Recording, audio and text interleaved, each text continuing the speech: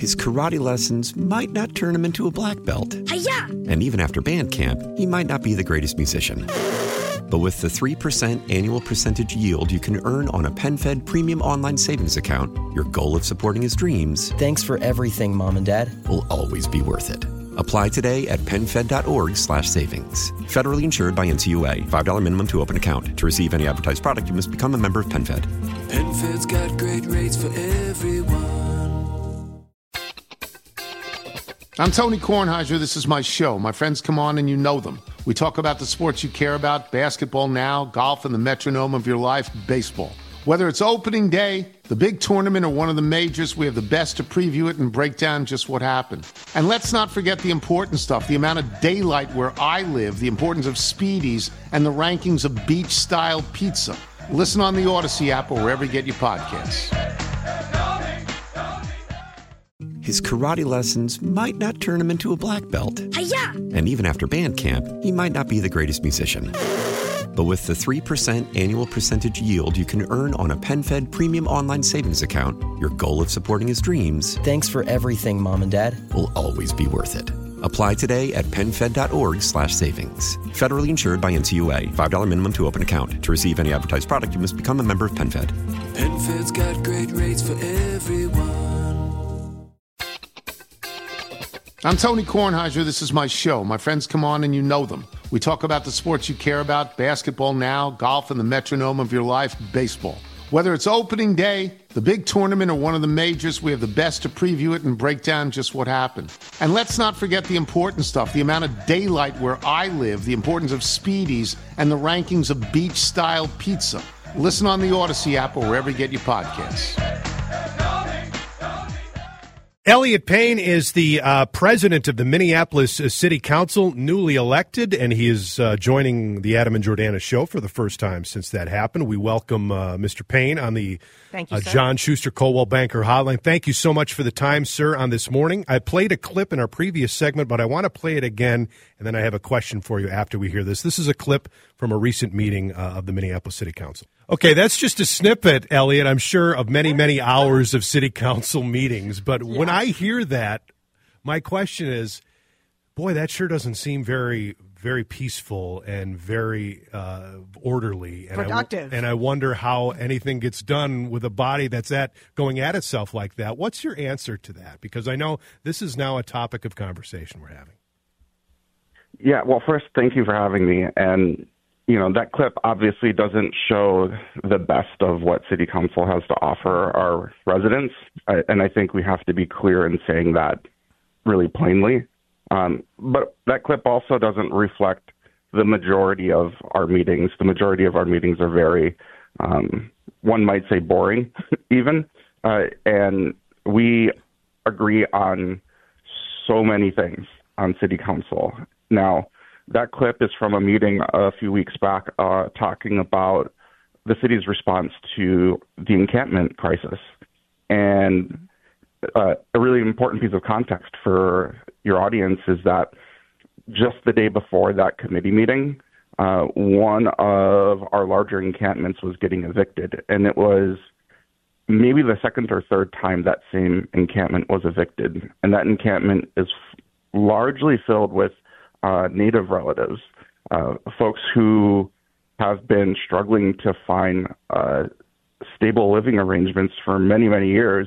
One could say since the founding of this country, they've been displaced from their land. And so also what's not shown in the little snippet of that clip was the beginning of Councilmember Vital sharing a very personal, vulnerable story about growing up with a mother who had struggled with substance use disorder and the kind of trauma she'd experienced with that. And so the topic of that day was a very, intersectional and traumatic set of circumstances. And I think things got out of hand. And so one of the roles of the chair, and you may have heard that in Chair Chavez in that, even just in that little clip, the chair is not the boss of the committee. The president is not the boss of City Council. Our roles when we are chairing a meeting is to make sure that we're directing the conversation towards places that are productive and away from places that are contentious, not necessarily contentious, but are not going to get us to a better outcome. And so one of the things that led up to that was Chair Chavez and the Public Health and Safety Committee, trying to redirect the conversation towards, how are we going to start solving this crisis of homelessness in the city of Minneapolis? Thank you again for joining us. We're speaking with City Council President Elliot Payne. How are you? What I'm looking for is how can we get productive policy in Minneapolis out of a council that does seem, disorganized. I know, and I appreciate you saying most of your meetings are pretty boring, as I would imagine hopefully city council meetings should be. It's the business of the city. You want to get stuff done. I'm glad to hear you say that. But let's take that simple example. Mm-hmm. How does the city council plan to deal with these encampments? So one thing that I'm really, really encouraged by is the work of Councilmember Chavez, Vice President Chugtai, and Councilmember Chowdhury. They're bringing forward 3 separate ordinances to directly address homelessness from a policy perspective. And one thing that it's always really clear to remind folks in Minneapolis, because this is so new, we have a new government structure as of the 2021 election. We now have an executive mayor, legislative council. Prior to that, the city council was the decision maker for the city, whether it came to the budget or to policy or to operations. All of that lied with the city council. That's now shifted to the mayor. Well, the most important components as we think about our homeless response has shifted exclusively to the mayor. So operations is been determined to be very much one of the executive functions. City council's function is policy. So those 3 ordinances are moving forward policy that will do a few things. First and foremost is add more transparency to the process of encampment evictions. These are not free. For the encampment that we were discussing in that committee meeting that got heated, Camp Ninukasi, we activated just about the entire 3rd precinct, brought people in on overtime on their days off, and we had a massive show of force for this encampment eviction. That means that there were not police officers available to respond to 911 calls because they were all staging in preparation for the removal of this encampment. That costs the city not just a lot of money, but it costs the city in response times. It costs the city in, putting more strain on our officers, and we know how short-staffed we are there. There are a lot of costs associated with that. We should understand the true cost of that policy. So that's Ordinance 1, is a transparency and reporting. Policy 2 is a humane response. One of the things that made that meeting so heated is that encampment was evicted in a way that didn't reflect the written policies that existed, that the administration had provided, whether it was the amount of time that the residents had to get a notice that they were going to be evicted, to the opportunity for storage, all the way through to there was not clarity on the amount of shelter beds that were available. Some of the early numbers were higher in terms of the shelter bed capacity than were actually available on the day of eviction. So when you evict people who are not in a good living arrangement, nobody agrees that living outside is a good living arrangement. Right. We can't compare living outside to living indoors. We have to compare living outside in a stable environment surrounded by people that you know versus living outside in an unstable environment surrounded by people that you don't know, might be dangerous, could be hostile to you. And so what we want to do is also for this is have a clear policy that the administration has to follow. And then we need to recognize that either we don't have enough shelter capacity to bring everybody indoors, or the shelter capacity that we do have is not meeting the really unique needs of the people who are living outside. And there's a lot of overlap between mental health, substance abuse, and homelessness. Let me just interject. We're talking to Elliot Payne, president of the Minneapolis City Council. That's just kind of one of the topics that we kind of launched into. But you just mentioned it there, too, about how so many police resources go to that, and it leaves other parts of the city vulnerable. And if I'm a resident, tax-paying resident of Minneapolis, living in South Minneapolis or wherever, and I'm concerned about whether or not a cop is going to show up if I need it, if they're all, and you mentioned it, the short staff. We've had the police chief on, Elliot, many times, and he talks about, obviously you're no stranger to this, the need, his call for more police officers on the street, and he feels like that he is running up against a roadblock when he goes before the city council. What if we need more cops, especially to respond to not only homeless encampments, but anywhere else around the city? Where's the commitment from the city council to do that? And I think a lot of people look at Minneapolis and wonder why that isn't happening. So the commitment from the city council is that we want to have a really strong and structural response to public safety.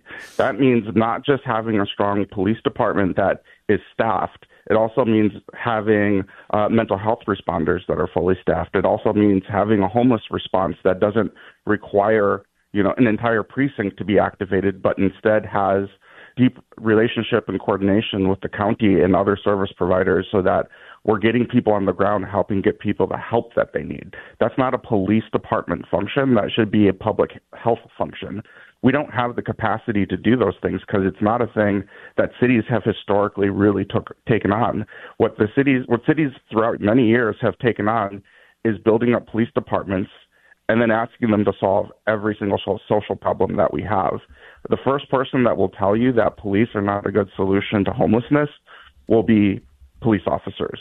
The last thing that they want to do is go and clean up an encampment, rummaging through people's personal belongings, seeing people struggling with addiction. That's not how police officers want to spend their time. They want to be out helping folks who, are worried about crime or worried about violence. Those are the kind of things that they should be responding to. Or victims of crime. And I feel like, victims of crime. Mm-hmm, mm-hmm. That's right. Elliot, before we let you go, we in Minneapolis have a lot of problems. You guys have a big job. There are a lot of issues. I have to tell you how disappointed and disgusted I was that the city council's first order of business was a resolution on Israel that contains lies.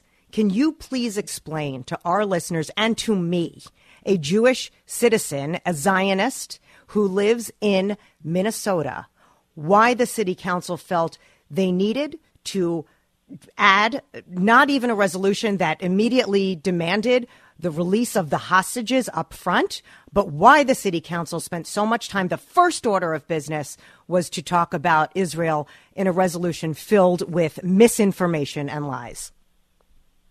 Well, as a self-identified Zionist, do you understand the difference between being a Zionist, being Jewish, and being Israeli? Probably better than most people. So at first I would push back and say it did not have lies. We referenced everything in our resolution. I'll also say we absolutely called on the release of hostages. I'll say that we also absolutely condemn Hamas, and we have to separate out whether or not a city council has a voice in international politics and whether or not people agree with the ceasefire in Gaza. And so if we take those two issues separately, on the first, Minneapolis has a long tradition of doing resolutions on international issues, whether it's condemning the war in Iraq, condemning war in Iran, calling out atrocities in Sudan. There's a huge litany and body of work that the city council takes up. When we see injustice in the world, we use our voice at the local level to uplift our community who is either directly impacted by those atrocities or who want to see a voice that represents their pain.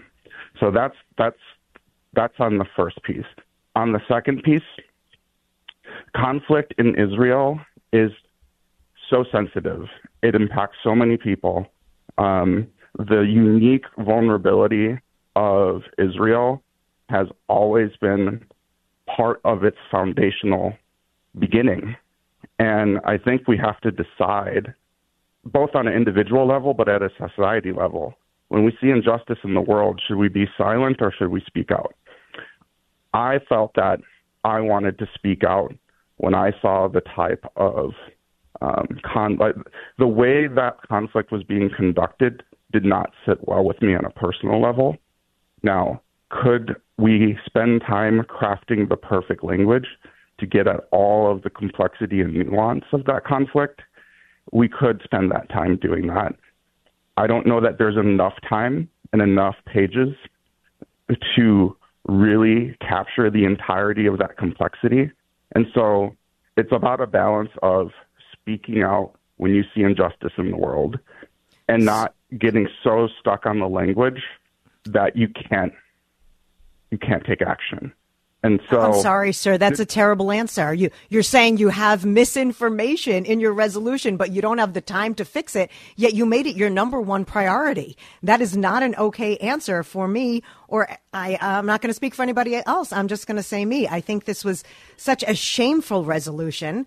Again, it did contain lies. It talks about a 75-year displacement of Palestinians and a 56-year illegal military settler occupation of Gaza. There are no Israelis in Gaza and haven't been there for decades. There are lies in here. And the fact you didn't mention the hostages, which is what caused this conflict, until the third to last line of the resolution. When you see injustice in the world, you don't even start with the injustice of how hundreds of people were kidnapped by a terrorist organization. You talk about a ceasefire in favor of a terrorist group. I know that we're out of time. I wanted to give you an opportunity to answer in a way that might be acceptable. But, sir, that was a terrible answer, and I completely disagree. And I feel that the people who represented the hostages at your city council meeting were disrespected. They were shouted down. You talk about keeping the peace in your organization and talking civilly.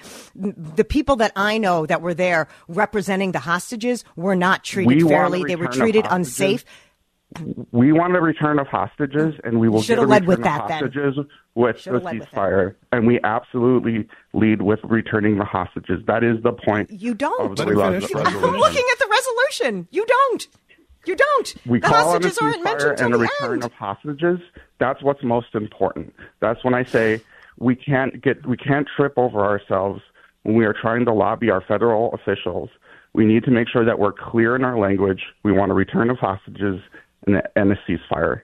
That much is very clear in our resolution. And I would hope that we both agree on those two items. We agree with the return of the hostages, and then there can be a ceasefire. Absolutely. Okay. Thank you very much, Elliot. Place to stop. Elliot, Thank you very much. We appreciate it. Elliot Payne, president of the Minneapolis City Council. His karate lessons might not turn him into a black belt. Hi-ya! And even after band camp, he might not be the greatest musician. But with the 3% annual percentage yield you can earn on a PenFed premium online savings account, your goal of supporting his dreams... Thanks for everything, Mom and Dad. ...will always be worth it. Apply today at PenFed.org/savings. Federally insured by NCUA. $5 minimum to open account. To receive any advertised product, you must become a member of PenFed. PenFed's got great rates for everyone. I'm Tony Kornheiser. This is my show. My friends come on and you know them. We talk about the sports you care about, basketball now, golf, and the metronome of your life, baseball. Whether it's opening day, the big tournament, or one of the majors, we have the best to preview it and break down just what happened. And let's not forget the important stuff, the amount of daylight where I live, the importance of speedies, and the rankings of beach-style pizza. Listen on the Odyssey app or wherever you get your podcasts.